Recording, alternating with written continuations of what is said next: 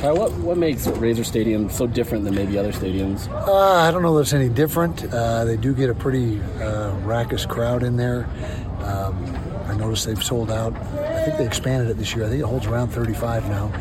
And the first couple home games have been sold out, so we expect a sellout this year. And then they got, or this week, they got that chainsaw noise thing going on, so that gets under your skin a little bit.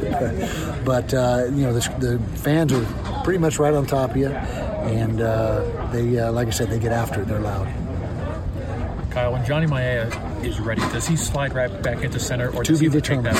To be determined. Yeah, it just depends on who's playing at the higher level, and that's always the case. Whoever's playing at the higher level is the guy that'll get the start, and so whoever gives us the best chance to win is who we go with, and that's determined by the position coaches. If it's not Jaron, where do you feel most comfortable putting him? Obviously, he's pretty versatile. Inside three, so if it's not at center, be either right or left guard.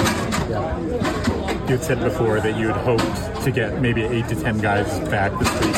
Is that looking like that might happen? We'll see. Yeah, probably not that many.